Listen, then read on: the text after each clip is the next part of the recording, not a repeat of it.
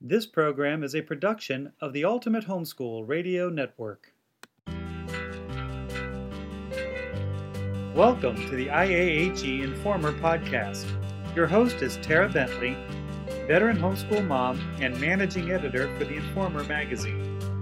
The Informer is a ministry of the Indiana Association of Home Educators. For over 30 years, the IAHE has been the voice of Indiana homeschool families. The foundational purpose of the IAHE is to serve the Lord Jesus Christ by supporting and encouraging Indiana's home educators. Our mission is to encourage, protect, and serve by keeping you informed about the news and subjects that really matter. We'll cover important topics including educational opportunities, legislative issues, and finding support and encouragement. We'll also bring you interviews with our very special guests, including nationally recognized convention speakers, as well as showcasing local Indiana parents and homeschool alumni. Join us as we explore topics relevant to IAHE families all year long.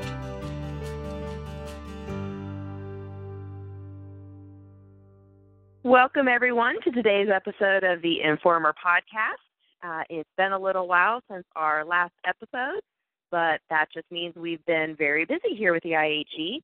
The 2015 convention was a huge success, and we are so grateful to each of you who attended and was a part of our convention.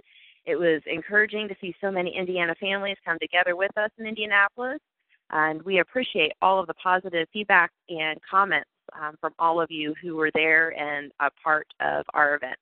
This past month has been an extremely busy time for our government affairs team. 2015 is the long legislative session for Indiana, and there were over 1,200 bills introduced at the State House, keeping our team very, very busy. But without a doubt, the most attention has centered around the Religious Freedom Restoration Act. And so today we're going to talk just a little bit about that issue. Today's guest is Mrs. Debbie Ketron. She is an IAHE board member and chairperson of our government affairs team. I have been blessed to serve with Debbie in different leadership teams over the years. I've actually served with Debbie for over 10 years, starting in our local support group and then as a part of the IAHE at the state level. I am personally very grateful to Debbie for her servant leadership style that she brings to different organizations and her dedication and passion to protecting homeschool freedom. So thank you, Debbie, for being a part of today's show. Oh, thank you very much, Tara. Last fall, we did a podcast with another member of our government affairs team, Allison Slatter, and in that podcast, we talked about where do we get the right to homeschool. And while today's conversation is more about the Religious Freedom Restoration Act, it really is a continuation of that topic about our homeschool rights. So for those listeners who want to learn more about where we get our homeschool freedom and about today's topic, I encourage you to go back and listen to that episode as well. And I will post a link to that episode in our show notes for today's episode. So I think that one of the questions that many of our listeners may have, and so we're just going to kind of start here, is that we do live in one of the freest states in the country, and we believe that Indiana is one of the best states to homeschool children. And I guess the question that probably a lot of people have then is, why does the IAHE keep talking about freedom? If our state is so free, why is it important for us to be vigilant? Well, it really is important for us to maintain our vigilance here in Indiana, and you are correct that our laws are great for homeschooling and homeschool freedom here. But it is something that has to be maintained. There are a lot of threats just bubbling under the surface that IAHE is constantly aware of, constantly trying to work on. And we are aware of that, and we really want homeschoolers to be able to just focus on their homeschool and do a great job in their homeschool endeavors. But it is important to talk about freedom in Indiana, even though our homeschool freedom it's pretty good here. We've got pretty good laws in Indiana, but there is always threats under the surface that IHE is aware of, and even though we may not bring those to the individual homeschoolers, we are aware of those and try to deal with things behind the scenes. But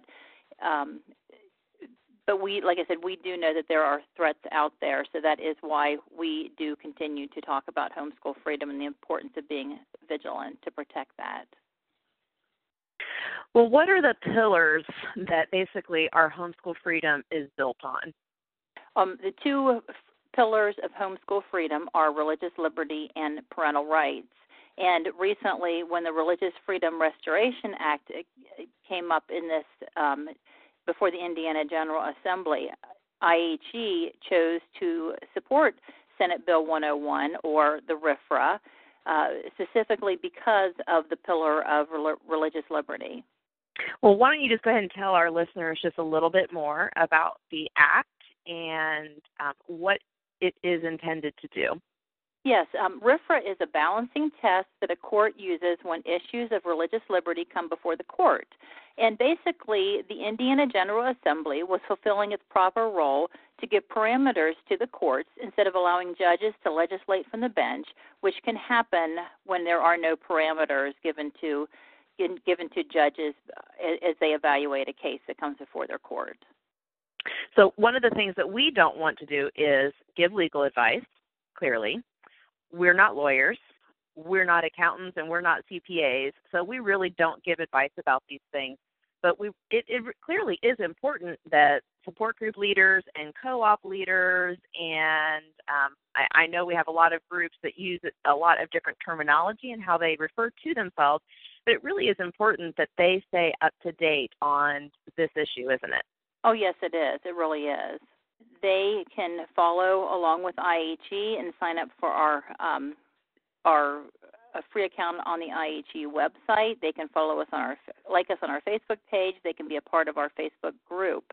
If they have specific questions about RFRA and how it would apply to their homeschool group, they could check out Carol Top, the homeschool CPA, and her website is www.homeschoolcpa.com, or they could talk to HSLDA, which is www.hslda.org. And I know that we have an article that will be coming out in the next issue of The Informer. It is also currently posted on our website, so we're going to include both of those links here in the show notes for the podcast as well. We really feel that it is important that families stay current on this information. And I know that you and I have had this conversation, but I know that for a lot of volunteer leaders, they are leading support groups that probably they may not have formed. Someone else may have formed the group.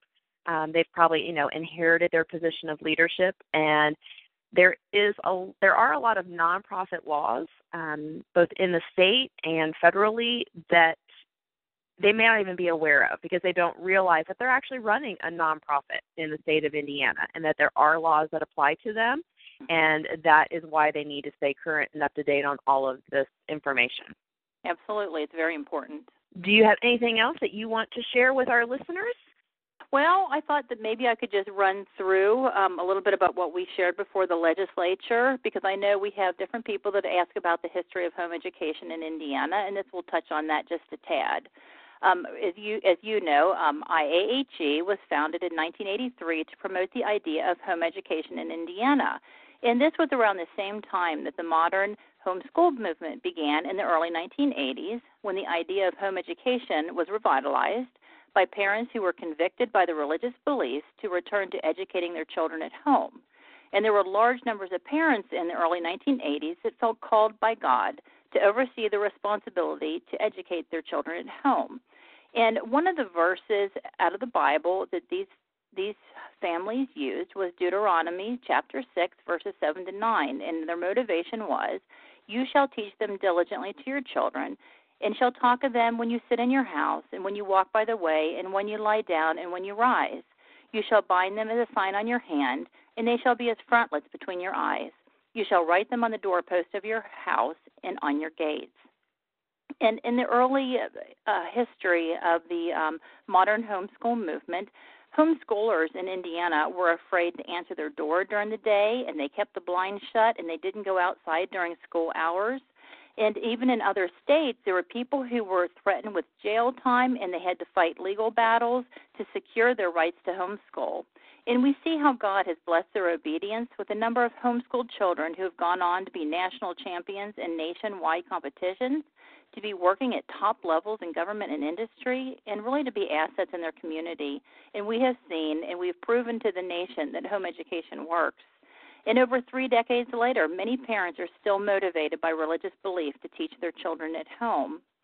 And basically, our right to education is a right that is stemming from the Indiana Constitution. And that was one of the reasons that why we had supported RFRA, because RFRA had to do with state laws.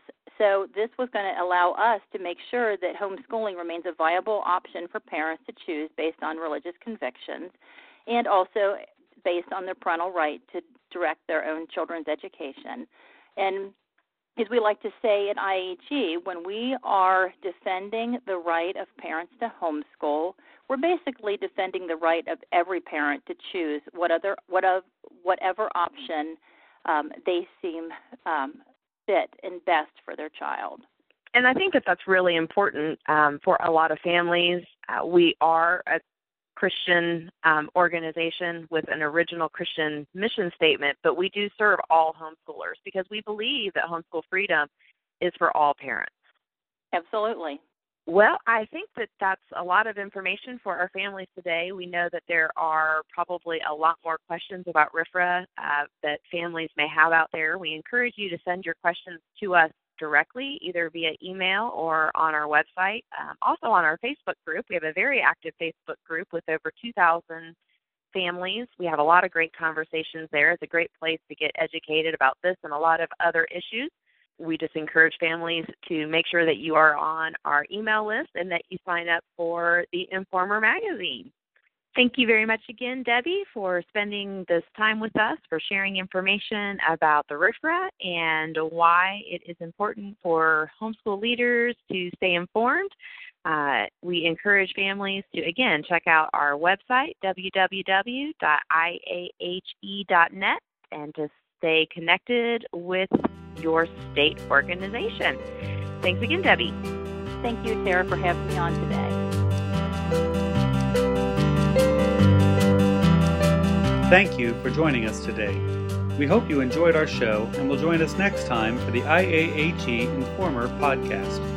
You can always find the latest shows on the web through Ultimate Homeschool Radio Network at ultimateradioshow.com.